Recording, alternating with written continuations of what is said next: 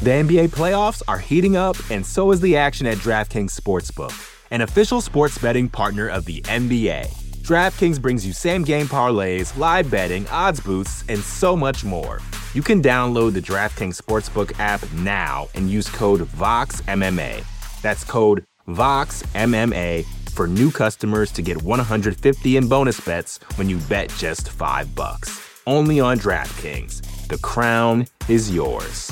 Gambling problem? Call 1-800-GAMBLER. Or in West Virginia, visit 1-800-GAMBLER.net. In New York, call 877-8-HOPE-NY or text HOPE-NY 467-369. In Connecticut, help is available for problem gambling. Call 888-789-7777 or visit ccpg.org. Please play responsibly. On behalf of Boot Hill Casino and Resort in Kansas, 21 and over. Age varies by jurisdiction. Void in Ontario. Bonus bets expire 168 hours after issuance. See dkng.co/bball for eligibility and deposit restrictions, terms, and responsible gaming resources.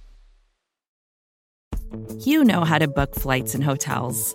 All you're missing is a tool to help you plan that unbelievable travel experience. That's why you need Viator. Book guided tours, excursions, and more in one place. There are over 300,000 travel experiences to choose from, so you can find something for everyone. And Viator offers free cancellation and 24/7 customer support for worry-free travel. Download the Viator app now and use code Viator10 for 10% off your first booking in the app. Find travel experiences for you. Do more with Viator. You're listening to the Vox Media Podcast Network.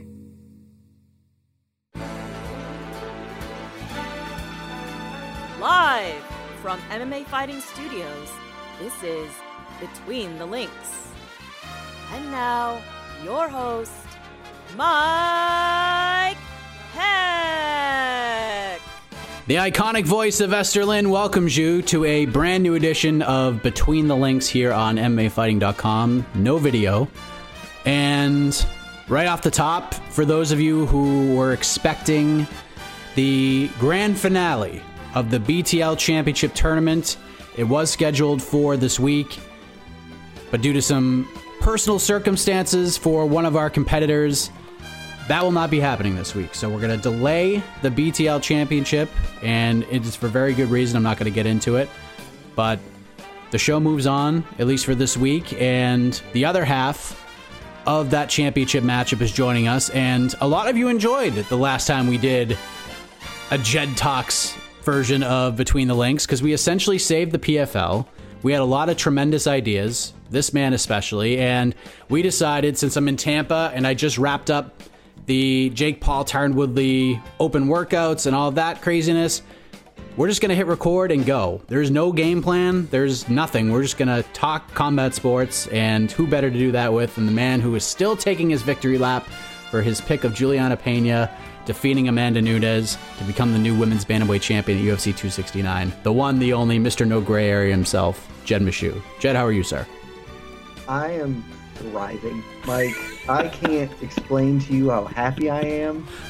The Juliana Pena pick, nobody else made it, and that's maybe the best part. Is there is nobody else in the industry that was on that hill. I was alone, and I am triumphant. And this victory lap is going to last until there is, at best, it will stop if there is a bigger upset that happens at some point in the future. But I don't know, because, and we can get into this, I've come around to the idea that it is the biggest upset in MMA history. I think I'm on that corner now. Okay, so we're going to get back to that in a second. What I think is hilarious about all of this is that we posted this video of you 2 weeks ago at this point making that prediction. And then you went on 2 different programs and continued to say these things, that it was going to happen, that it was going to come to fruition. And it did, Jed. It did. And now I see all these other media members saying, I told you on our show, we gave her a chance. Don't count her out. Said she had a chance. Everyone's trying to steal your shine, Jed, but you didn't say she had a chance. You said she was going to win the title. So, I mean, you should take 500 victory laps compared to these people. But people are trying to steal your sunshine. They're trying to jump on your pedestal, Jed. That's not right. I agree. It is I mean, it's, you know, it's coming. It's obviously a thing that's going to happen or anything like this. But I'm just glad that I have not one, I have 3 receipts. I can go back and pull the footage from multiple of our shows that says unequivocally, I am picking Juliana Pena to become the new UFC Women's Bantamweight Champion. And whatever anybody else in the industry wants to say, nobody else was on that corner with me. The only people on Juliana Pena Island were me and Michael Chiesa and Juliana Pena herself. That was it. And we're living our best lives right now is all I'm saying. Yes. So why do you feel that this is the biggest upset in MMA history? Because I think it's right up there. I think it's number 2. I don't understand why people put Bisping Rockhold in that discussion, because it just seemed like short notice. Yeah, it was kind of unlikely. You give both guys full camps. Rockhold's the heavy favorite, but Bisping taking this fight on short notice, knowing this is probably his only opportunity. Rockhold clearly didn't seem to be taking him seriously. That one didn't really shock me that much. GSP Matt Serra shocked me a lot because of how Matt Serra got this title shot. The guy wasn't even in the UFC. He went on The Ultimate Fighter, won a reality show, and then won the damn title. So to me, that will always be number 1 because of the circumstances to how he got there. But you're with Juliana Pena beating Amanda Nunes, which I think is a very close second. But why do you feel like this trumps the others? For a number of reasons. And so I agree. I think the conversation at this point is strictly between GSP, Serra, and Pena Nunes at this. I think there are a lot of other really big upsets, and you can get into those. And I do actually believe the Bisping Rockhold one is pretty severe because I gave Bisping no chance. I mean, even at the time, I get it was short notice and this is his one shot, but Bisping was coming in with like I think he was on 3 weeks of preparation for that fight, if even that. It might have been shorter than that. He had just gotten knocked out and submitted by Rockhold 18 months prior. It was a fight where Rockhold blew his doors off and then submitted him with a one-arm guillotine. Like, it was such an improbable thing, especially for Bisping to basically one-hit quit Rockhold. Obviously, moving forward, we found out that that's not that difficult to do if you can throw a good left hand. He's very susceptible to that, apparently. But at the time, that was an enormous upset for me. And fun fact for everybody out there, one of the first pieces of professional writing I ever did on mixed martial arts was about how Michael Bisping would never hold the UFC title, and we should still celebrate him as a great fighter, even though he was never going to get to fight for a title and hold the belt. And then like a month later, he does that, and I look like the world's biggest ass. So I haven't always been an oracle of great insight and knowledge. It's a recent development, everybody. Just, tempering expectations. But for me, back to the point at hand, I agree that Serra GSP is enormous. I think that upset looks, at the time, it was still obviously a super big upset given the context. But I think that upset has just grown in esteem over time, because the important part to remember about that is, GSP was the guy everybody thought was going to be a great champion, and then he had that setback against Matt Hughes, and then he finally gets the title again, dominating Matt Hughes in the rematch, and now we think, all right, this guy's going to go on a run, and that's when Serra took him off. And so at the time, he still wasn't this guy. Like, he still wasn't George St. Pierre, who we all think of now. He was a guy we thought could be the George St. Pierre we think of now. And I'll just think of it in the context of what had happened after Hatton, we would not look on that as this enormous rematch. If St. Pierre had come back, beaten Serra, maybe defended his belt once or twice and then lost to Jake Shields or Nick Diaz or any of those other people, he loses to BJ Penn in their rematch. Like, I think we would look on that with a ton less context. And so to some degree, this also holds true for Juliana Pena. If Pena comes out here and just is dominant for the next half decade, then this upset will still be an upset, but it will look a lot different. It'll look more like a changing of the guard as opposed to, wow, that was entirely unexpected.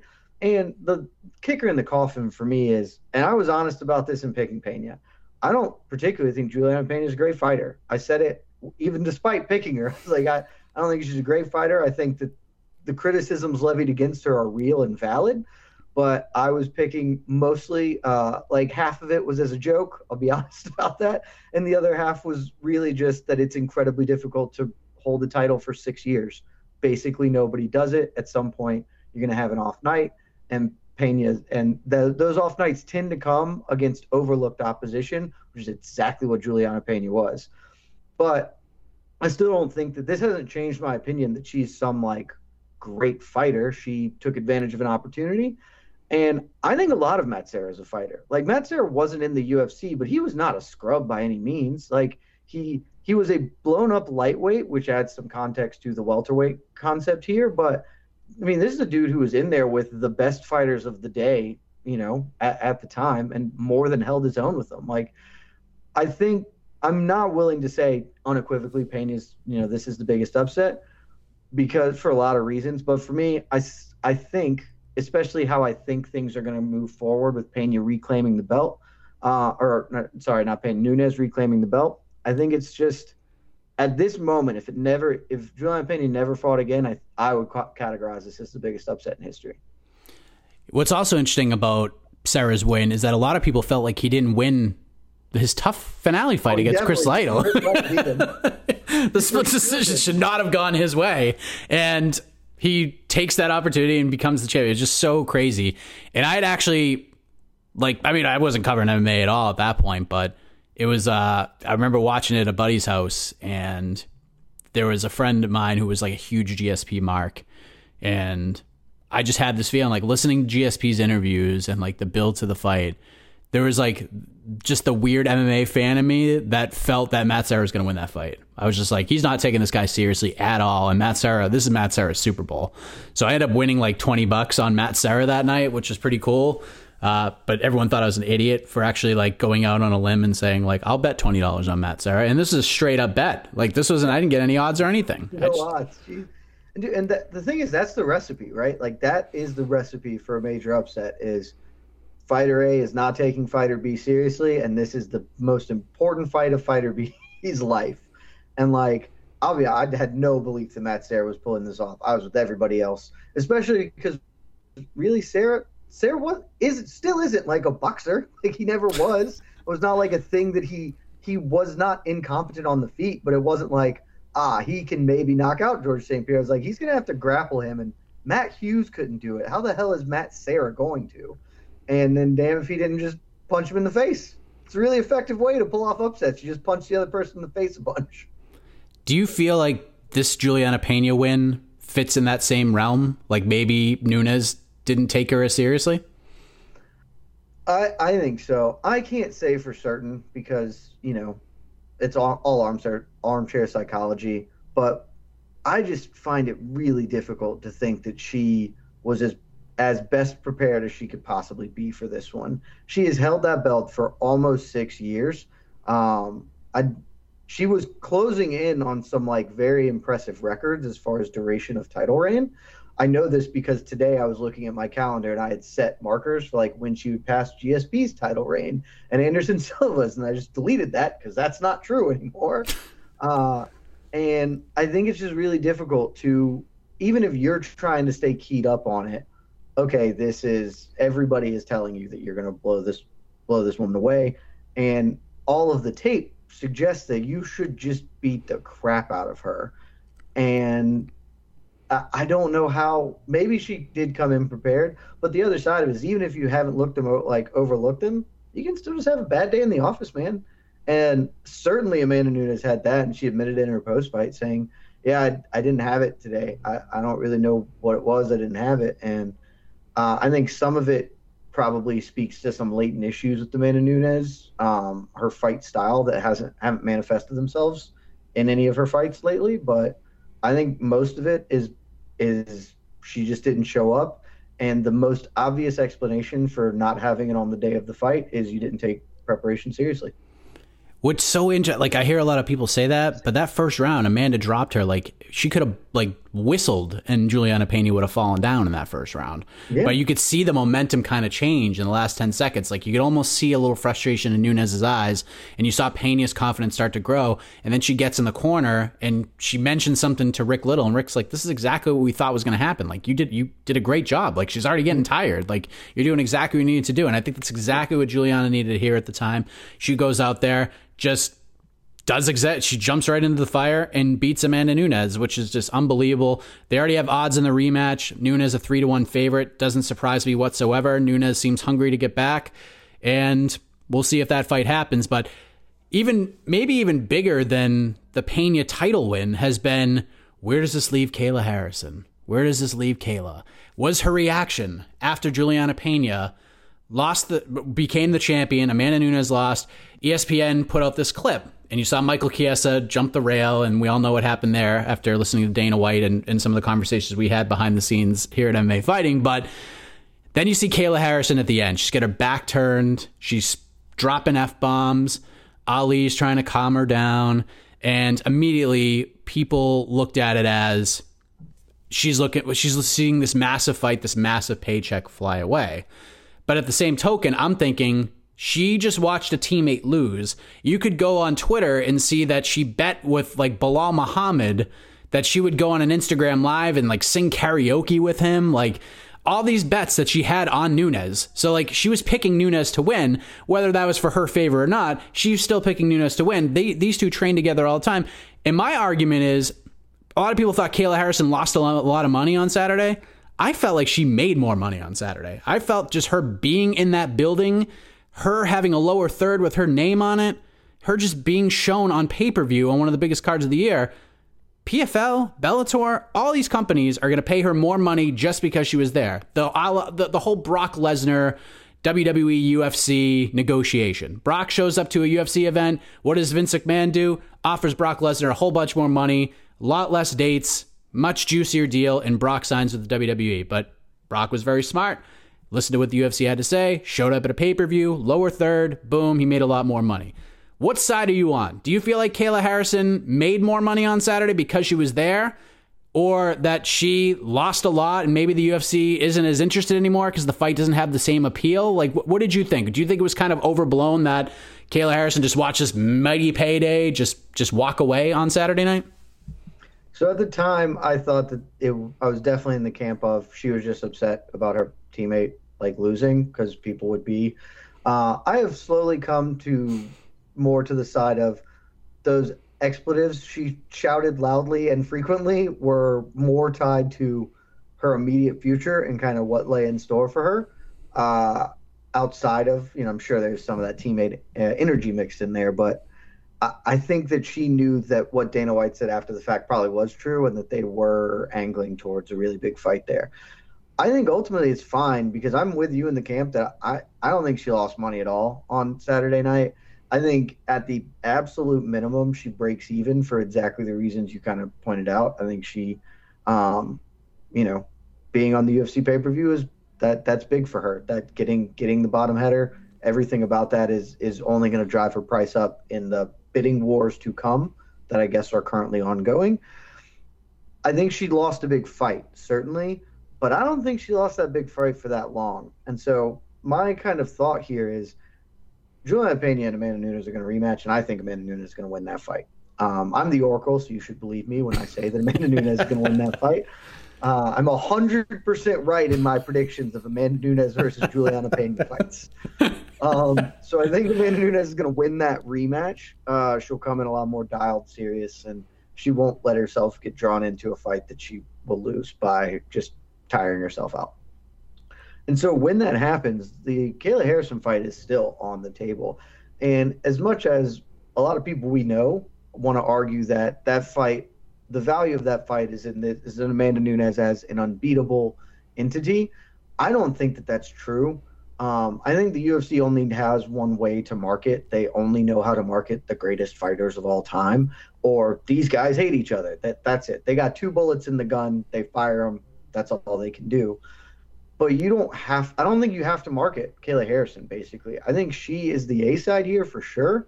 And I think she's going to make her money regardless. People are going to tune in to watch Kayla Harrison fight anybody, and they will definitely tune in to watch her fight Amanda Nunes, who is the UFC champion again at that point. And frankly, I think there's a lot of good promotional material in that clip of Kayla Harrison doing that. Because I think you can create a really good promo around this fight of, Kayla Harrison, hey, they're heading on a collision course. Amanda Nunes gets biggest upset of all time, because whether you agree or not, the UFC is for sure going to call this the biggest upset of all time in their marketing campaigns. Biggest upset of all time. And then you can show the video of Kayla Harrison screaming the F word, into the thing, and how she was upset about what she lost. And then Amanda Nunes pulls herself back up by her bootstraps, gets the title back, avenges her loss dominantly the same way GSP did against Matt Serra. And now you can have this big super fight. I think that's that is a promo that sells itself. And I think Kayla Harrison is really the draw here anyway. So I don't think she lost any money. She may well have made some. Yes.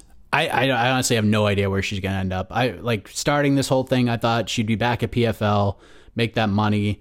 But I understand there's the competitor in her. I just don't it's a huge, her and Nunes is a big fight, but then what? Who are you going to fight then? If you beat Nunes, you're going to fight Leah Letson? What are you going to do? At least at Bellator, at least with if she signs with Bellator, she gets the Cyborg fight.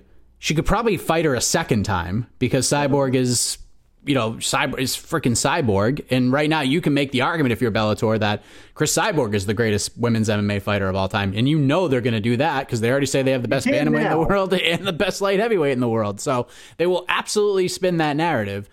And then at least they have a division for her to compete in, and they could pay her a lot of money to be the face of that organization. I just don't see the appeal. Yeah, UFC has some power to it, but I just don't see the overall appeal when Dana blasted you for weeks before that, comparing your resume, saying if Amanda Nunes fought the women that she fought, there might be the first death, murder in the UFC and things like that. All these different things that he was saying, just sort of burying Kayla. And now all of a sudden he's changed course, which you kind of expected him to do. I just feel if you weigh out the pros and cons of each promotion, I feel like the UFC is the bronze medalist here. Are they not? No, you and I have talked about this a lot. I've always thought she was going back to PFL for one more year, because it's basically a free $1 million, and now she has the Julia Budd fight there, that's a good legacy fight and a legitimately interesting bout. And I agree with you on Bellator. I will say, I think the UFC has, outside of just being the UFC, and I guess that ties into my argument, they have one thing that I don't think anybody else can reasonably offer, and that is, if they want to build something around her, they can. I mean, Bellator can to an extent, and PFL certainly is trying to build it, but I think we all sort of operate under the assumption that that's a little smoke and mirrorsy. Whatever they are building is not something permanent and kind of lasting. The UFC could, if they felt compelled, legitimately build a women's featherweight division around Kayla Harrison. There was talk of them doing that with Cyborg, and then they just didn't. Then they just brought her mercenaries to beat up, and then Amanda Nunes took the belt, and now that division exists almost solely so Nunes can be a 2-division champion, and now she can't because she is only the champion in one division. And so I think, and I've never gotten the sense from them that they're going to go all in on building this division behind Amanda Nunes. It has always felt to me that they were just waiting for Nunes to leave, and then they would close the division down. They don't have to. 145 is not the deepest division in the world by any stretch, but there are enough bodies to make a viable featherweight division, and if you build it, they will come. You can get more talent to that. And so if they want to come to Kayla and say, hey, look, we want to do this, we're going to actually devote resources to build a division around you and not just have you fight a bunch of blown up bantamweights, etc. And you can be the Ronda Rousey of women's 145, because people are going to give Ronda Rousey a lot of shit forever, and that's okay. Some of it's certainly earned, but what you cannot deny at all is that she is I think it is unequivocal, she is the most important female fighter that has ever lived. I mean, Chris Cyborg has a better resume and means more in some ways to the sport, but Ronda Rousey did more for MMA than anybody other than Conor McGregor and Royce Gracie. And I do not think you can argue that point even. And Kayla Harrison, is not going to bring women's mixed martial arts as a whole into the UFC and to the broader cultural spectrum like Ronda did, but she can be the spearhead to bring, higher weight class women's MMA. She has that kind of captivating personality. And so I think the UFC would be more willing to get behind her in that fashion. And that sort of legacy is really, really interesting if you're somebody who's kind of into that. And I really like how Juliana Pena has been answering Kayla Harrison questions. Very smart on her part. And you know what's great about that? She's never going to fight Kayla Harrison. So that makes it even better. Like, she's so smart, and she's not going to have to fight her. She said she's not going to go to 145. So, brilliant. I think Juliana Pena has done a tremendous job as champion over these 4 or 5 days. She did so much better than I thought she was going to. Again, I wrote about it on the site that morning about, like, what are the best possible outcomes for, like, post-fight call-outs. I was like, they're all going to be awful. The only chance any of the title fights have to have a cool post-fight call-out is maybe Dustin Poirier or Charles Oliveira get like real antsy about Justin Gaethje, but then that didn't even really happen. But Pena was like good on the mic. I thought she was going to be terrible. I thought she was like, I told you all suck and I'm a genius. And instead she was the most charming she has ever been as a fighter, because she has never been charming as a fighter. But like, that is the way you do a star turn. I don't know if she's going to be one, but I think she has done everything note perfect at this, which is shocking. Yep. She has done that. And in addition, she has planted seeds for other fights like Valentina Shevchenko, which I really like a lot. And maybe we'll see that fight happen. But let's talk about what happened in the main event and the aftermath of that. We have been singing the praises of Charles Oliveira for a while. This year has been crazy. And once Juliana Pena won the title, I thought back to what you said, that 2021 has been sort of the feel-good year. Look at some of the champions that we have right now. Brandon Moreno, Glover Teixeira, Charles Oliveira, now Juliana Pena, and the list goes on and on. But Dustin Poirier seems to be the big story after this, because he doesn't know what he's going to do. He's kind of left at a crossroads right now. He did an interview, which admittedly I have not watched in its entirety on the MMA Hour because I've been doing so much, but I saw some clips, one of which is that he doesn't think he's ever going to fight at 155 again, which I actually don't blame him. I think that's a fine idea at this point because it's such a long road to get back to a title. We could just go up to 170 and get some big-ass fights. And I disagree. I mean, I agree that going to 170 big fights, but, I mean, if Justin Gaethje beats Charles Oliveira, which I'm going to pick him to do, and again, I'm the Oracle. If he beats that fight, like, Poirier is right there. Like, he has got that win over Gaethje. He needs another win. Like, they're not going to let him go in off a title fight. But, like, it is entirely plausible that Oliveira fights Gaethje, loses. Poirier gets a fourth fight with Conor because that's the thing Conor wants to do. Poirier going to beat Conor a third time, and then it's just like, all right, well, sorry, Islam, we're going to do this fight. That's totally in the world of possibility. There is probably some truth to that in modern UFC times, but he doesn't seem to want to do that. He seems to maybe want to go to 170. And in fact, he said some interesting things, one of which is that nothing excites him right now in terms of the fight game. Nothing excites him except for Nate Diaz. Nate Diaz seems to be the only name that gets him fired up to even want to consider fighting again at this point. Your thoughts on this? Is he playing this right? Because I feel like going for that Nate fight, and I know Nate's on the last fight of its deal, and you know, maybe it's a little much for him. It's almost like you're rewarding him. You throw him up against Dustin Poirier, but I feel like Dustin has a really good chance of winning that fight. He'd be a heavy favorite in that fight. And if Dustin comes in clear-headed and doesn't try to like just gas out in the first round trying to knock out Nate Diaz, I think he's a very good chance to win that fight. And with that comes the spoils of getting the Nate Diaz rub. I think he's playing this perfectly, because if this fight's going to happen, it's going to be Dustin that gets it. It's not going to be Nate calling for Dustin. It's going to be Dustin calling for Nate. Your thoughts on just some of the clips that you saw? I don't know if you watched that whole interview, and just his thoughts that right now, Nate's the guy. Nate's the only guy that really gets him excited to even want to fight again. I have to assume he's just playing the game and playing it well, because this is what he should be asking for, right? Like, if he is not playing for a title, if you're not playing for the title, you play for money. Like, that is how the fight game should work.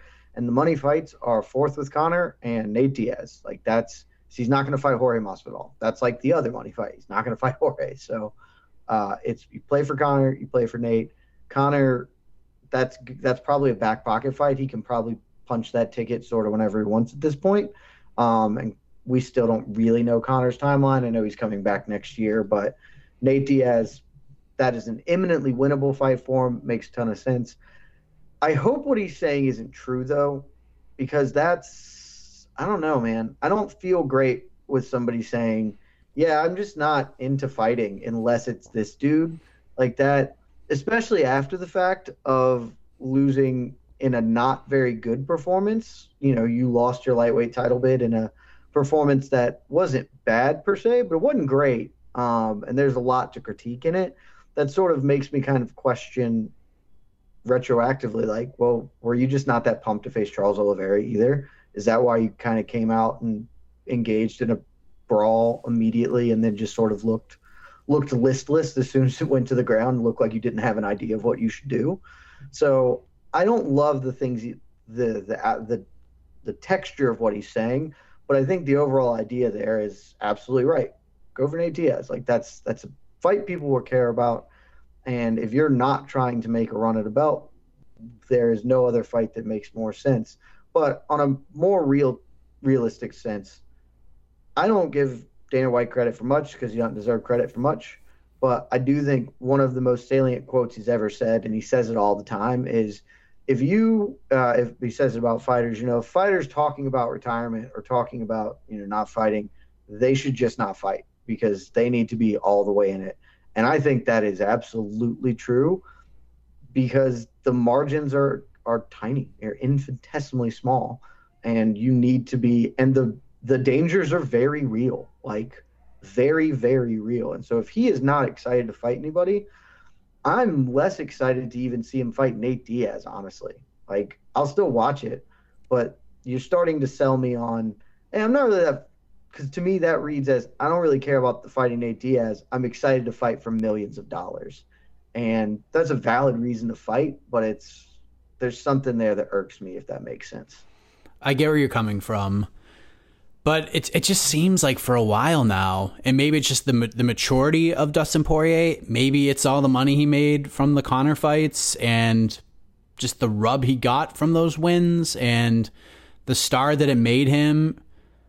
But I feel like he's lost the love for the game, man. I felt that way for a while. And it's not that he doesn't like fighting. Like, if Dustin Poirier could just sign a contract, show up on Saturday and fight, I think he'd be the happiest guy in the world. But I think MMA as a sport, the builds to these fights, especially the position he's in now, I think he hates it.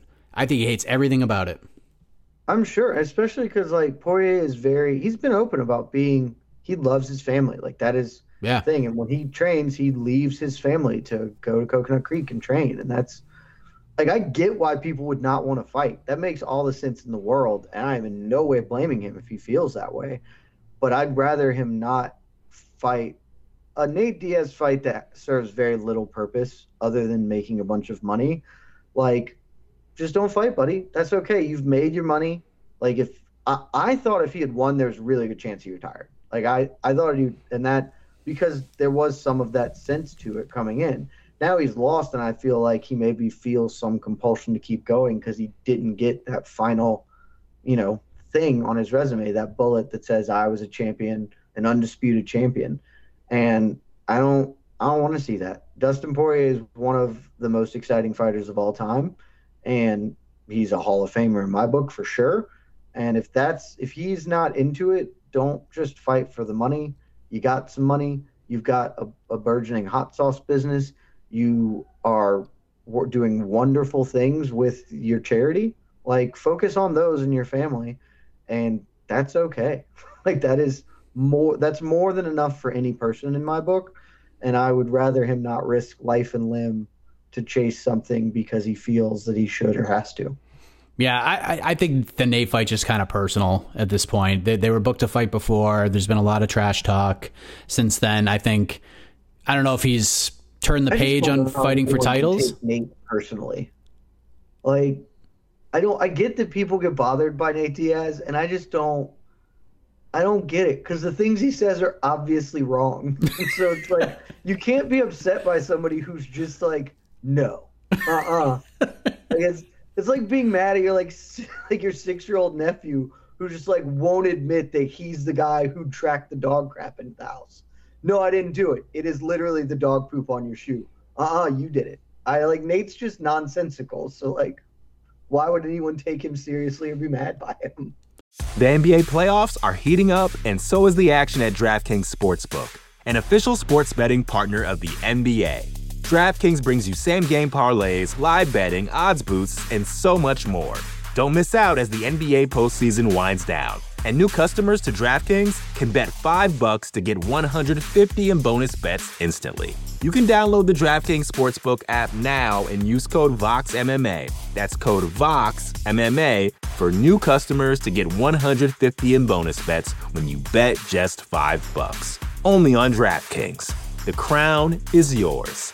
Gambling problem? Call 1-800-GAMBLER. Or in West Virginia, visit 1-800-GAMBLER.net. In New York, call 877-8-HOPE-NY or text HOPE-NY 467-369. In Connecticut, help is available for problem gambling. Call 888-789-7777 or visit ccpg.org. Please play responsibly. On behalf of Boot Hill Casino and Resort in Kansas, 21 and over. Age varies by jurisdiction. Void in Ontario. Bonus bets expire 168 hours after issuance. See dkng.co/bball for eligibility and deposit restrictions, terms, and responsible gaming resources.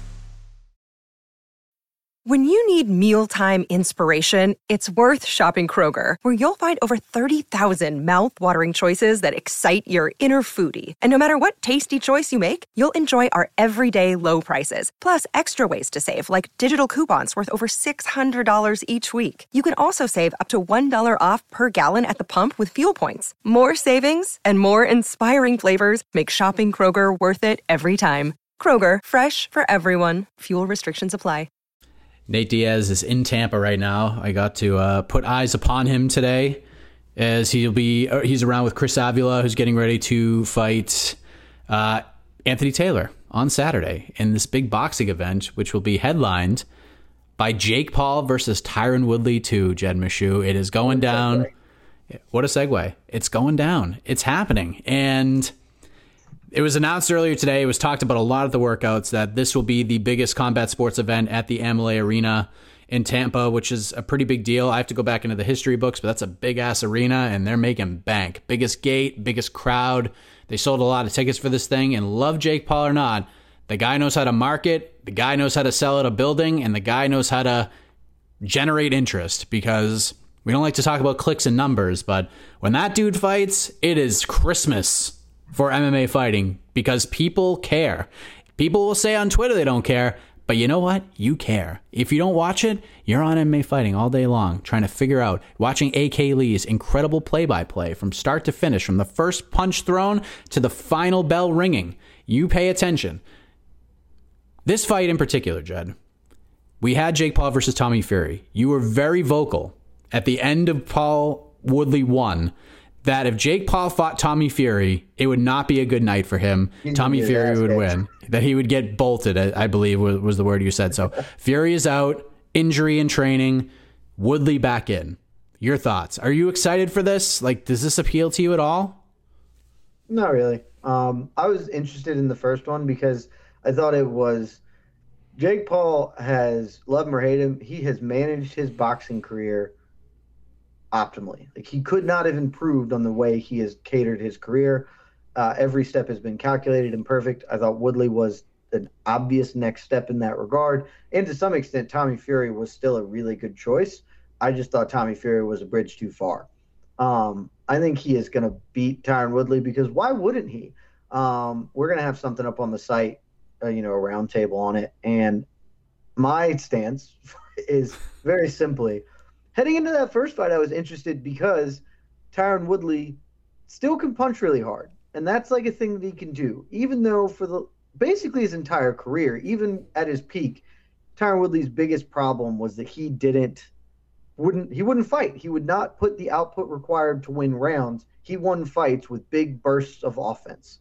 And we saw that time and again. That's why Stephen Thompson got a draw with him in a fight where he got knocked down like 17 times, because outside of the times when Stephen Thompson was getting his ass beat, he was doing something, and Tyron Woodley was literally doing nothing.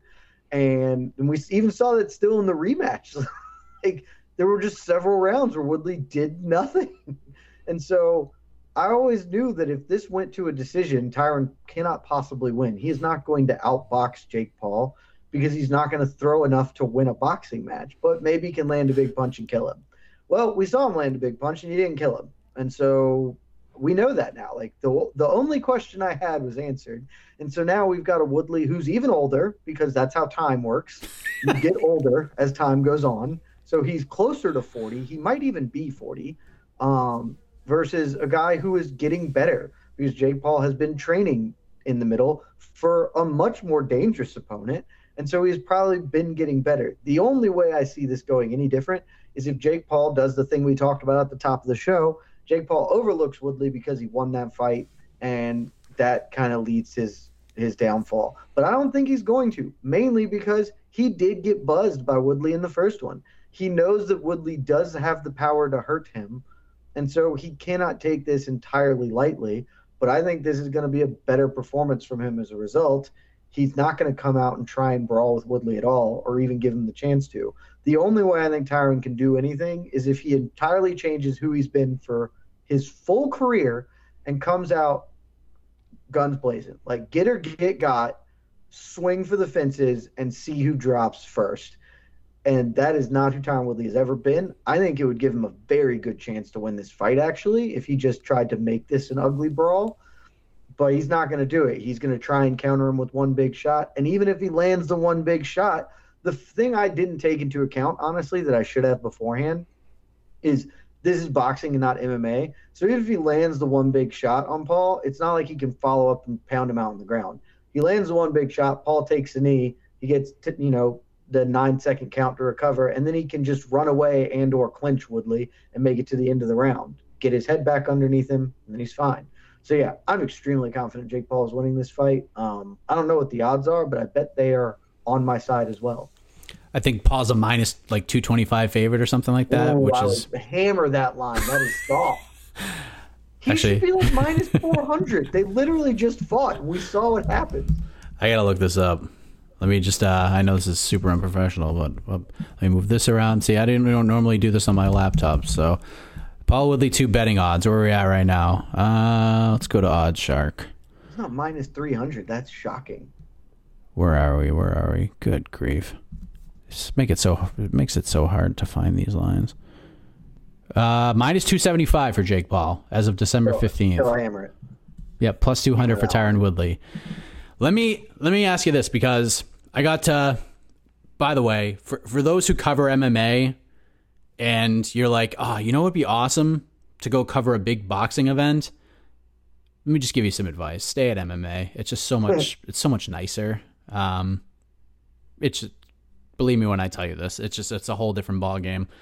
When dealing with other media members, it's just I was getting a little frustrated out there at certain media members, but that's beside the point. I was able to ask a couple of questions to these fighters.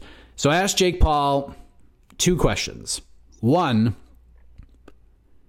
he has said from the get-go that he has more pressure on him than Tyron Woodley has. So I asked him why he felt that way. And Jake's answer was kind of surprising to me, because his answer almost made it seem like Woodley actually had more pressure, because he says losing is a habit. And if Woodley Woodley's a loser. He's been losing all these fights. So he doesn't have a lot of pressure because he's just lost all the time. But I want to be the next Muhammad Ali, and I'm doing all these things. Like, if Tyron wins, it does nothing for the sport. It does nothing for anybody else. If I win, I'm on this road to potentially being the next Muhammad Ali, which I didn't really understand. And then, of course, there's Tyron Woodley. You don't get a lot of second chances in this life, and Tyron Woodley's getting a second chance here. Do you agree with Jake that he has all the pressure here, or is there like a whole shitload of pressure on Tyron Woodley here? Now that he's asked for this rematch, he got the damn tattoo. You got to go out there and knock this dude out. And if you don't, now what? Where do you go from here now? What do you think? Who has more pressure on him, Jake Paul or Tyron Woodley? Jake Paul God, he just wants me to not like him. I think that's it, because nothing that he said is right or smart or good. Everything that you just said was awful. One, just don't. We don't need to dive into the Muhammad Ali thing, but no.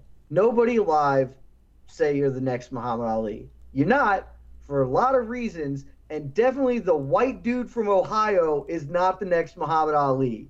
So why don't you just shelve that idea right the F now? Leave that one at home. That's fine. Like, we don't need that nonsense in our lives. It's very dumb, very, very dumb. Second, I totally disagree with him on the pressure thing, mainly because, I mean, it depends on stakes, I guess.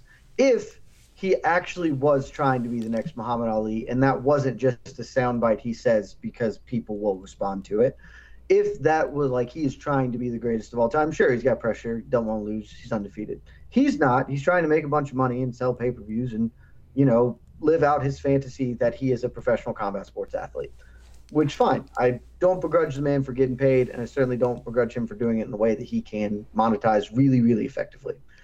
But if he loses on Saturday, what happens? Nothing happens. He'll have a third fight with Tyron Woodley, have a really good chance to win that fight because, again, I would probably pick him depending on what happens Saturday. He'll make a boatload more money. His marketability won't drop an ounce because boxing people aren't tuning into this. We've said it from the jump. This isn't like he is not drawing in the boxing crowd, and he is drawing in the layperson, people who don't really care about boxing sport, but they care about him and the personality and the story or whatever. The YouTube kids and all of that, they're tuning in, and they're going to tune in regardless. If he loses a bunch, then you run the risk of diluting the brand. But he loses one time to a former UFC champion, he's got a baked-in safety net, even though we beat him already, and say, yeah, well, I shouldn't have beat him the first time. The fact that I did, look how impressive that is. Yeah, he got one over on me. But again, this guy's a former UFC champion. Let's run it back. He's set to go. He's fine. Whereas Tyron Woodley, this is the end of his combat sports career. Like, as simple as that. I don't believe that he can realistically move forward after this fight this weekend. I didn't think he was going to get the rematch. I thought he did his best, but he wasn't going to. But he played it smart enough that he could take advantage of an opportunity like this. But if he loses, he has said time and again about what he's interested in doing next year, and he wants to fight 4 times in 4 different sports and do all of this. I don't know who's coming for him. Like, maybe an MMA organization will offer him something just to get whatever shine you can. But then he's going to have to lower his standards, because the other part of what he's saying is, I only want to fight in really big fights that have this kind of promotional feel that I've been getting in the boxing world. Nobody in boxing is going to offer him that, because why would they? He's not a draw. Nobody cares about Tyron Woodley. And MMA doesn't promote something like that. Like, there are so few options for him moving forward off a loss here, because he'll have lost 6 fights in a row, and hasn't looked good in any of them. So I don't know what you can market. Like, maybe he can keep going because the promoter appetite for sadness is seemingly endless, but I think that this makes or breaks. This is either the end of his combat sports career, or this is the end of his combat sports career this weekend if he gets lost. So then it's an enormous amount of pressure. If he has designs on continuing to fight, he needs to win this one. I agree with you for the most part, but we have seen, as long as there's the BKFCs of the world, as long as there's the Trillers of the world, I think there's always a place for Tyron Woodley somewhere where he can make a pretty good living. So, yes, I think he needs this one. I think all the pressure's on him. I really do believe that. I think Jake losing isn't the end of the world, but let's just say nothing changes. Jake goes out there and just beats up Tyron Woodley. Woodley can't get going, back against the ropes, won't throw a punch, and we're frustrated all over again. So normal Woodley, got it. Yes. Let's say we get normal Woodley. If Jake Paul wins a decision, is that enough? Or does he need to go out there and stop Tyron Woodley and just put this to rest once and for all? I mean, it's enough because, it's just not going to change anything. Like, no outcome changes any dynamic. Jake Paul is the actual definition of playing with house money. His entire life, probably, but certainly his combat sports career, because no matter what goes wrong, quote unquote, he is still a millionaire YouTuber that can just go do that again. However his fight career plays out, the only stakes that exist for him as a combat sports athlete are if you genuinely believe that he genuinely believes he is a combat sports athlete.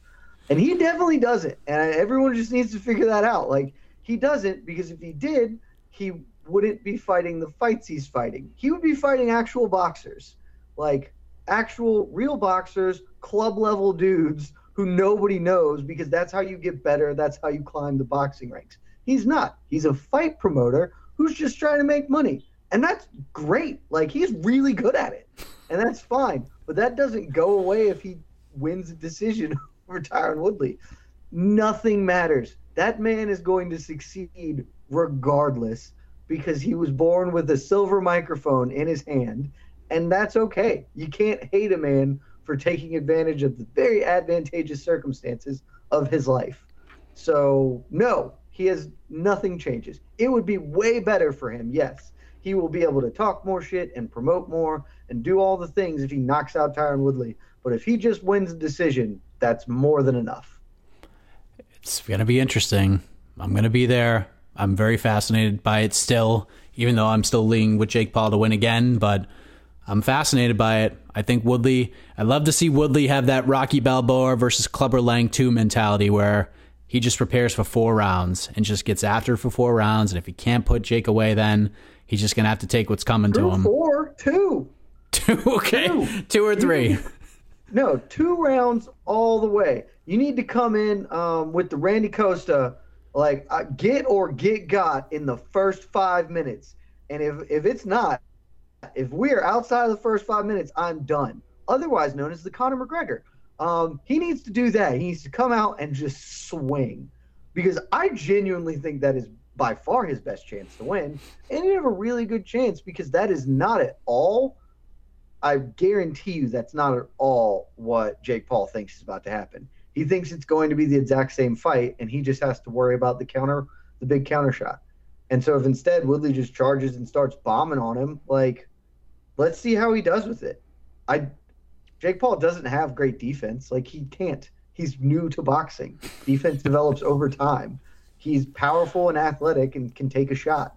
And so just hit him a bunch and see who falls down first. It's like fighting in elementary school. Do you ever get into fights in elementary school? I got into fights all the time in elementary school. And people who have seen me know that I'm not some hulking dude who beats ass for a living. But I won all the time in elementary school, because all fighting is then is swinging first. The first dude to land a shot on a fellow 5th grader or whatever, that kid's just going to start crying, and you've won. That stops working as puberty hits, and then you hit somebody and they can hit back. But that's what this fight is. Like, Jake Paul has been hit precisely one time in his career. He didn't handle it all that well, though it wasn't horrendous. And so Woodley just needs to do that again. Run forward, try and punch him really hard for 5 minutes, and you might well get this dude out of there. That might have been the best comparison I've ever heard in my life with this fight. So you're on fire, Jed. Between Juliana Pena and that comparison, you might just retire right now. It's true, though. Do you not remember like fights in elementary school? If you swung first, you just won. The dude, kid cries, goes to the principal, goes to the teacher. You might get in trouble, but you won. Yeah, because no freaking 7-year-old wants to get hit in the face. And you know who also doesn't want to get hit in the face?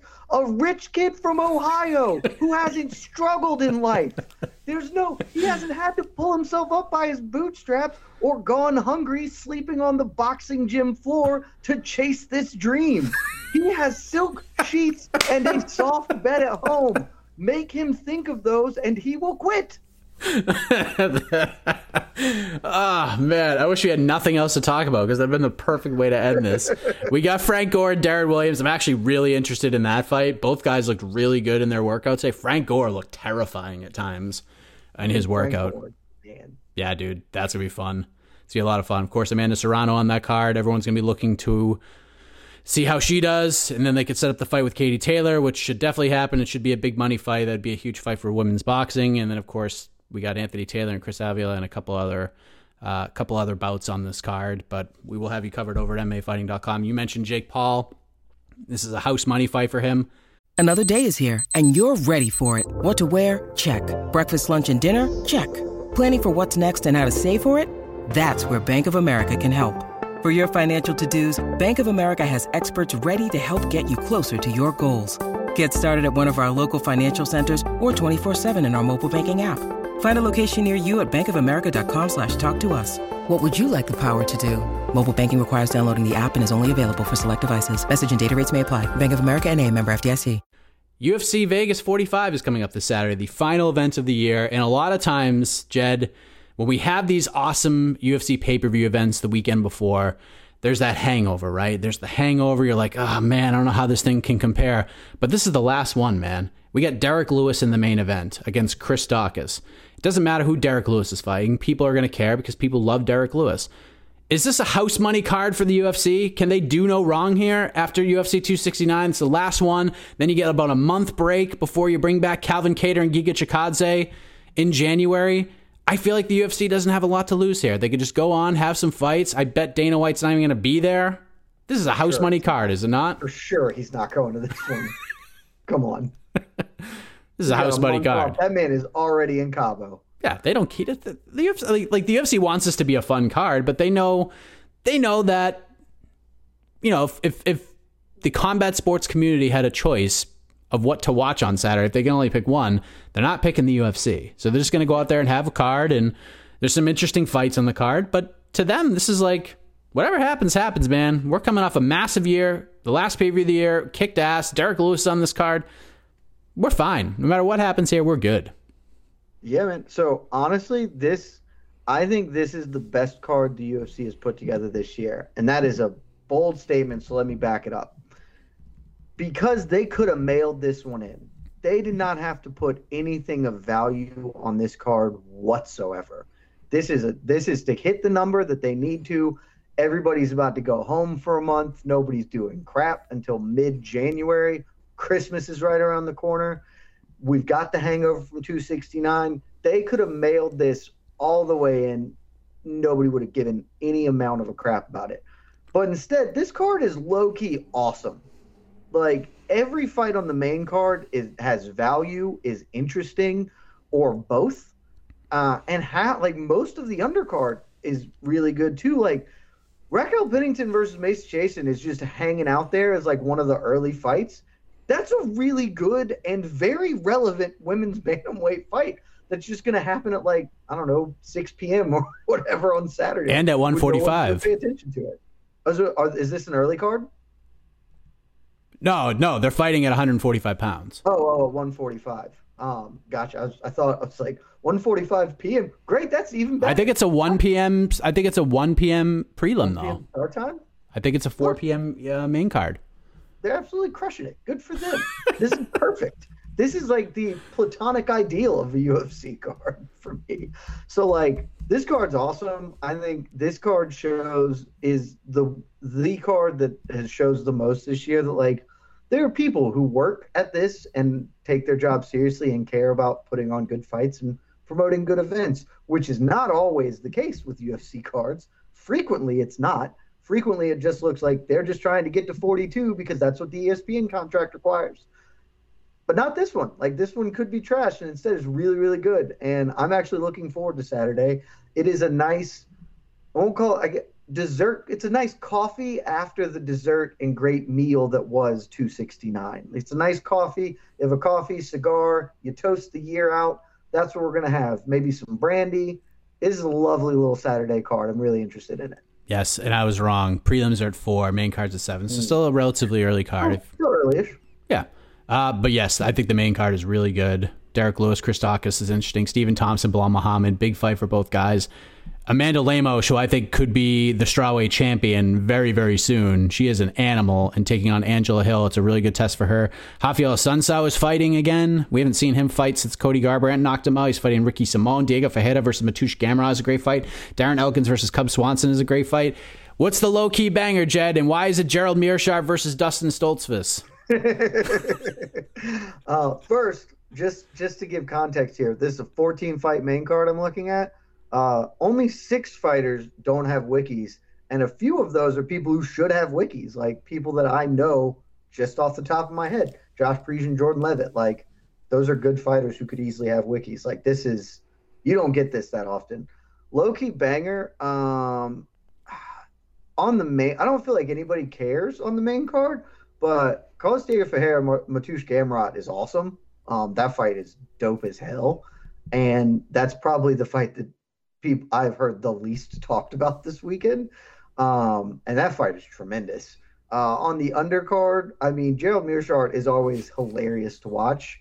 Just look at Gerald Meerschaert's career. He will forever have a very warm and happy place in my life, strictly for the Khamzat Chimaev fight. And man, I'm going to take this dude into deep waters. He doesn't know what's coming. He's never faced a guy like me. In fact, I'm actually going to get knocked out in 17 seconds. This is one of the funniest things I've ever seen. But look, Gerald Meerschaert, I've talked about it before on one of the other programs. There's a great skill in this sport to winning or losing in exciting fashion. And that's what Gerald Meerschaert does. That man, he wins fun with some weird grapples, and he loses fun by being cartoon punched out. And so it is always worth watching this guy fight. And Dustin Stolfitz is also a pretty fun dude.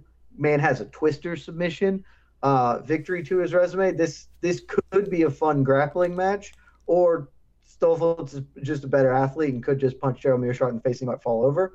So that probably is. I mean, honestly, I would say that Raquel Pennington, Macy Chiasson it's not a banger, but because that's neither of those women are like the most exciting, but it's being contested at 145. Is that right? It's at 145. At 145. Well, Chiasson fight at 145? No, she fights at 35. She's bantamweight, right? She fought at 145 on Tough. She took the fight on. Pennington was supposed to fight Julia Avila, and then Avila tore ACL, so Chiasson came in on like a week and a half's notice. And Chiasson won Tough at 145, yes, but then dropped to bantamweight. That's right. So this is the rarest thing in the world, which is it's not a bantamweight fight, but it is a women's bantamweight fight between two women who are on winning streaks, because nobody in that division is on winning streaks, basically. And both Rocky and Chiasson have 2-fight winning streaks, which that puts them right near title contention, frankly, because nobody else has more than 2. So this will be, honestly, with Amanda Nunes losing, this may in fact be for who has the longest active win streak in the UFC bantamweight division, even though technically it will be a featherweight fight. Wow, that's a great point right there. Speaks volumes to the division. It's an interesting fight because Macy Chiasson will not have Saif Saud in the corner. Saif will not be there. Saif is here in Tampa with Darren Williams. Really? Yeah, I saw him earlier on, unless he's like just here for a couple days and then he's going to Vegas, but I don't think so. Darren Williams is a co-owner of his gym, so I assume he's going to be there with him. So you got to take that. You got to follow the money. Got to follow the money. It'll be interesting to see what the odds are. Mason Chiasson isn't bringing in a ton of cash to the gym. Perhaps. I mean, she was supposed to fight Aspen Ladd twice this year, and they both fell out. Both those fights fell out for different reasons. That really would have been a good fight, though. Yeah, and I still think that's an option at some point. It'll happen at some point. Andre Ewell going to 145 is interesting against Charles Jourdain, who really needs a win. You know, Dontel Mays, Josh Parisian is going to be just insane. Matt Sales, Jordan Levitt's probably going to be insane, but I'm going with Ione. I love the heavyweights, buddy. Yeah, and you got Justin Tafa and Harry Hunsucker. You know that's going to be just a blast. But I'm going with Ione Barcelos taking on the debuting Victor Henry. Victor Henry is in the UFC in the year of our Lord 2021. It only took him 26 fights, 34 years of age. This guy has fought everywhere. Multiple fights with Rizin, multiple fights with Deep, King of the Cage, Pancrase many, many times. This guy's been fighting for a long-ass time. So when I found out that he was getting the call, I knew he was signed to the UFC. I had no idea who he was fighting because he wouldn't tell me, but he just told me like it was probably happening. This guy's fighting in the UFC. This is crazy. And what a fight he's got. Ione Barcelos is one of those bantamweights. It just such a sick, deep division. Barcelos in any other division is probably a top 12 guy, but here he is at bantamweight. It's probably like a top 25 guy. And Victor Henry is just chaos. This dude is an absolute chaotic fighter. That's going to be fun, man. That's my low-key banger because no one knows who Victor Henry is for the most part outside of like the hardcores. I mean, it's a really good choice, especially Barcelos' 2 fight of the nights in a row. And I mean, there's a pretty solid chance they go 3 for 3 here. If I was putting money, I still would honestly put it on Fahad Gamrot because I think that fight is going to be awesome. Yeah, it's going to be real good. I think there's going to be a lot going on in that fight. A lot of mixing of those martial arts. but Ione Barcelos, Victor Henry, like that has a really good chance also to win. That probably has way better odds for fight of the night than any of the other the other fights in the card. And CDF needs this win badly. Needs it. Lost to Dariush. Got submitted by Gregor Gillespie in just a wild and crazy fight where he missed weight by a lot, by 4.5 pounds. So hopefully that weight cut's better this time around. It's a tough fight, man. Mateusz Gamrot's looked really, really good. He lost his first UFC fight in a fight that a lot of people thought he actually won, including his opponent, Guram Kutateladze. I thought he won. I thought it was very, very close. And then comes back. Mateusz is a baller. Yeah, dude. This is a big fight. This is one of those... This is perfect matchmaking. This is absolutely the fight that should have been made. I know they booked CDF with Grant Dawson, and that fight didn't pan out because CDF got injured, but this is a much better fight. This is a perfect fight for the division. You have one guy who's in a 2-fight skid trying to defend his spot against a guy who probably deserves to be in that spot right now, just based on what he's done over his 3 UFC fights. Man, I really like that fight. It's a great choice, really too. Really good How fight. How depressing is it that the co-main event is just... I don't care about it at all. It's like objectively a good fight, and I can't even bring myself to care. Why?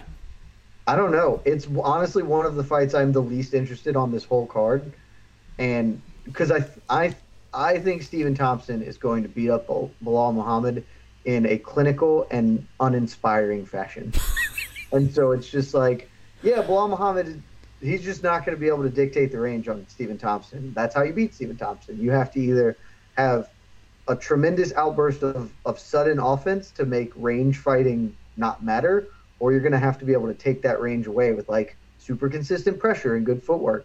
I don't think he's going to. I think Thompson is going to dance around him and pot shot him and maybe find a big shot to hurt Bilal. Bilal's really tough, so I don't think he's going to actually be able to put him away. I think this is just going to be Thompson karate fighting for 15 minutes, and that has value. It's not bad. I feel extremely confident how this fight's going to play out, and so it has very little appeal to me for whatever reason. The Oracle has spoken. I feel like it's going to be a very interesting test. I think Bilal has great pressure. I think he could take Stephen Thompson down. Like, I don't think it's going to... I'm with you that win or lose, whoever wins this fight, it's not going to be a fight we're going to be talking about as fight of the year, maybe even fight of the hour. But yeah, I think it's just, it's there. Stylistically, it doesn't seem like it's going to be a ton of fun, but I like the matchup. Stephen Thompson, despite losing to Gilbert Burns, he's still in this title conversation, no doubt about it. 2 wins, he's probably fighting Usman for the title. He just needs to win 2 in a row, and he'll get there. He should have gotten there already, if we're being honest. But we'll see what happens. That's why we step in the cage and have these fights. So also, mad respect for Angela Hill. Yes. That woman fights freaking anybody, and it hasn't worked out for her career-wise in a lot of respects, and probably not going to work out this weekend because I'm with you. Amanda Lemos is awesome, but mad respect for that woman because, I mean, look at her resume. She has conveniently, most of her wins are not over the greatest people, but like she has fought all of the people, every one of them. She is game to go for it, and that's awesome. She's fought all of the people. And she watched the entire Triller Triad combat card on our YouTube channel with Casey and I. Yeah. And commentated the whole time. She is great, and I have nothing but respect for Angela Hill. Yep. Right back at you. And I have nothing but respect for you and your takes and your no gray area-ness and your predictions for these fights and your oracle nature, Jed Meshew. And I appreciate you coming on. You know, we had to call an audible here, and for good reason, and a lot of people like when we just hit record and just go with the flow, and that's what we did here, Jed. Any final words for the people before a very busy weekend in combat sports once again? Just because we didn't talk about it, I will say, I mean, we touched on it, but we didn't speak too heavily to it. I will say congrats to Charles Oliveira. I have been one of the people who has been beating the drum that Dustin Poirier is the best lightweight in the world since he retired. Even though I think that Justin Gaethje is actually the best insofar as I would have picked him to beat anybody. I think Poirier's resume deserved it, and I thought Poirier was going to do the damn thing and finally get his title. And Charles Oliveira not only beat him, he beat him in a way that if you had told me going into the fight this was how Charles Oliveira intended to fight, I would have bet my freaking mortgage on Dustin Poirier. Charles Oliveira came in with the game plan of, I'm going to brawl with this dude, and I'm going to outlast him. and he damn sure did. The narrative about him being a quitter, that's gone, like gone. Nobody should ever talk about that one again. And this dude, he's the dude. He is the rightful heir to Khabib's lightweight throne until such time as somebody takes it from him. So shouts to him, and rest in peace, Cody Garbrandt. We hardly knew ye. Yes. We hardly knew ye as a flyweight. UFC, I don't care what AK Lee says. I know we fought about it on BTL. I don't care what Casey Leydon says. Book him against Sean O'Malley, and let's just call it a day. Enough is enough. Like, go up to 135, fight Sean O'Malley. Let's go. Enough. We're not there. There's no tune-up fights. It doesn't work that way when the pay structure is the way that it is. It just doesn't work. You can't do that. And I know we're all concerned. We don't want to see Cody get knocked out again. But if you want to keep it, he either fights Manel Kape or he fights Cody. Those are the two options, and he's probably going to get knocked out in either of those fights. I want to see him get knocked out again, because I think if he gets knocked out again, he will retire.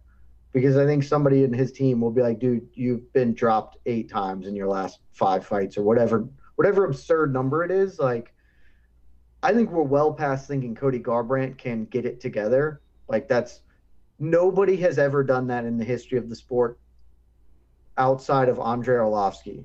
Like, seriously, I don't know of a single person who has been knocked out, like, violently 4 or 5 times now, whatever number it is, and then had a career resurgence. The only person that comes to mind at all is Andrei Arlovsky, who actually did it twice, but he did it at heavyweight, and that's a very different ball game. So Cody Garbrandt's career is done. It's just how long he keeps taking brain damage for money.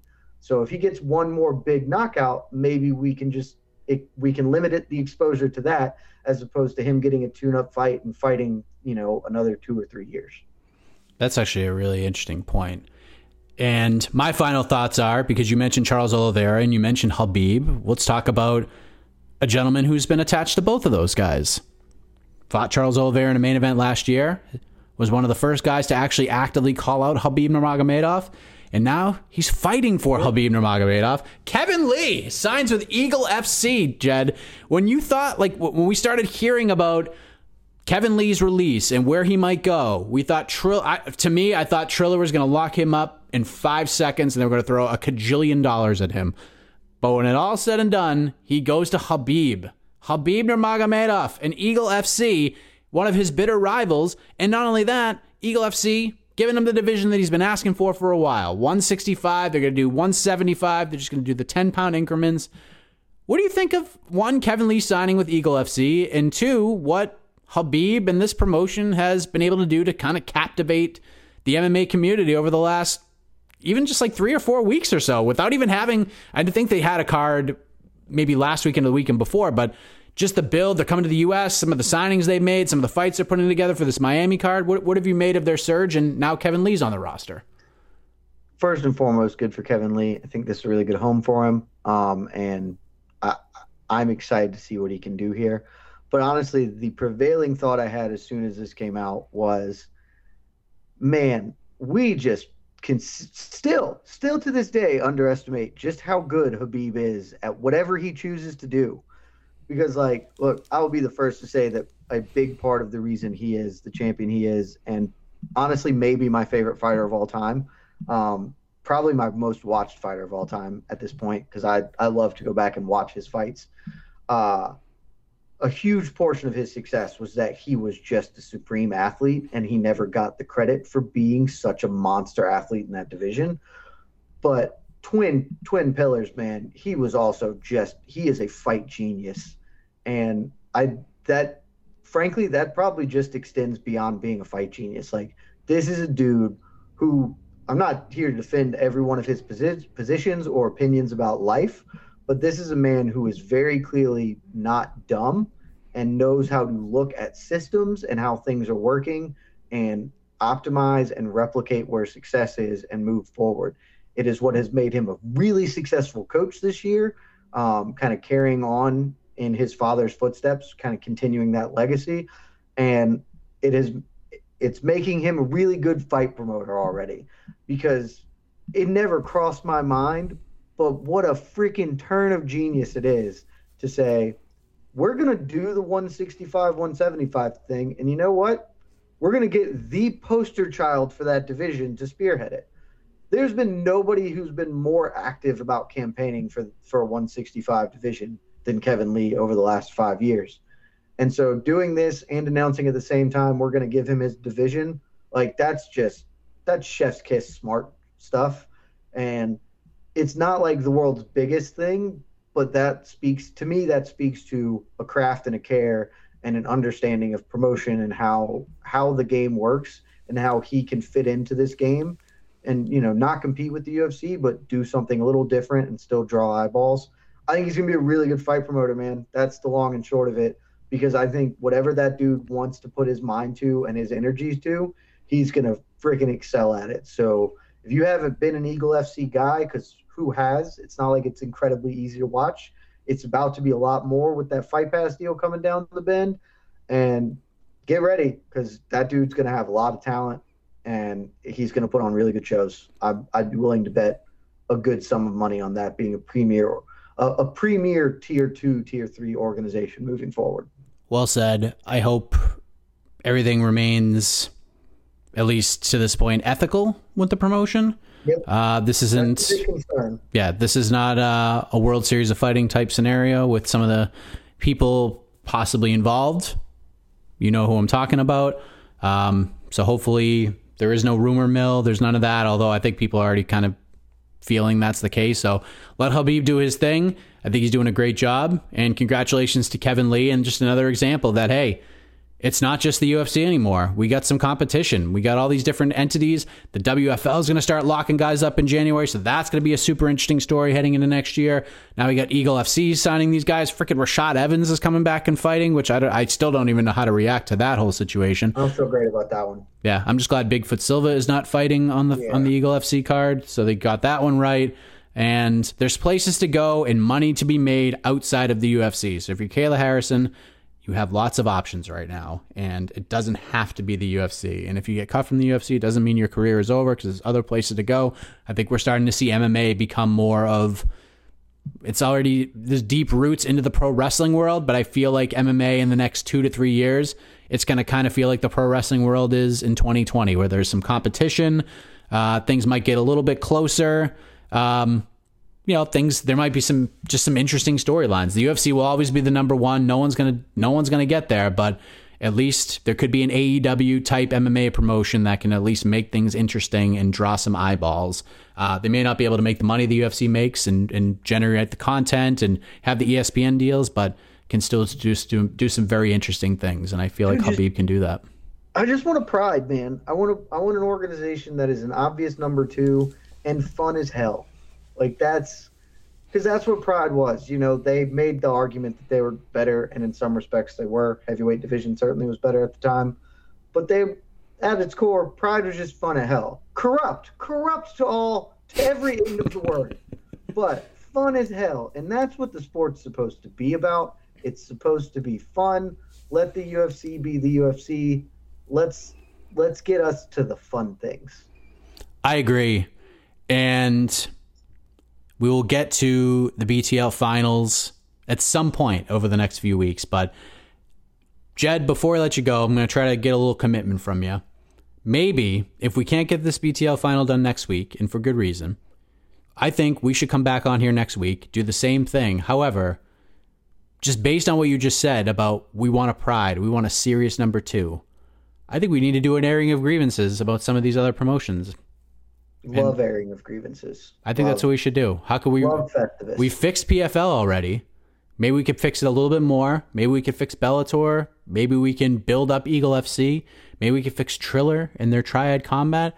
I don't know, but I think we should put our heads together one more time before the calendar turns to 2022, and we air some grievances before the big award season. I love it. I feel like some other people on staff might have ideas too. We could figure some things out. There's a lot of room to work with in this space. I know. Nobody in MMA is innovative or fun. So it creates a lot of opportunity for people with an ounce of creativity to say stuff. Well said. Well, we got a very busy week ahead of us. Follow us along on MMAfighting.com for, we'll have the UFC event, of course, but all eyes are going to be on Jake Paul versus Tyron Woodley too this weekend. That's just the way that it is. We got the press conference coming up on Thursday. So maybe by the time you hear this, it may be over, maybe not.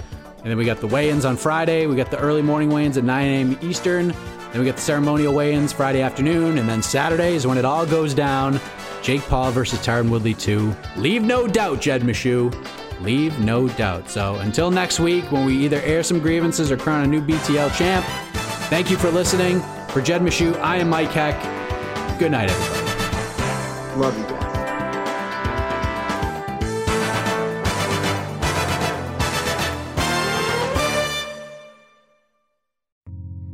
You're listening to the Vox Media Podcast Network. The NBA playoffs are heating up, and so is the action at DraftKings Sportsbook, an official sports betting partner of the NBA. DraftKings brings you same-game parlays, live betting, odds boosts, and so much more. You can download the DraftKings Sportsbook app now and use code VOXMMA. That's code VOXMMA for new customers to get $150 in bonus bets when you bet just $5. Only on DraftKings. The crown is yours. Gambling problem? Call 1-800-GAMBLER. Or in West Virginia, visit 1-800-GAMBLER.net. In New York, call 877-8-HOPE-NY or text HOPE-NY 467-369. In Connecticut, help is available for problem gambling. Call 888-789-7777 or visit ccpg.org. Please play responsibly. On behalf of Boot Hill Casino and Resort in Kansas, 21 and over. Age varies by jurisdiction. Void in Ontario. Bonus bets expire 168 hours after issuance. See dkng.co/bball for eligibility and deposit restrictions, terms, and responsible gaming resources. More to-dos, less time, and an infinite number of tools to keep track of. Sometimes doing business has never felt harder, but you don't need a miracle to hit your goals. You can just use HubSpot, because their all-in-one customer platform can make growing your business infinitely easier.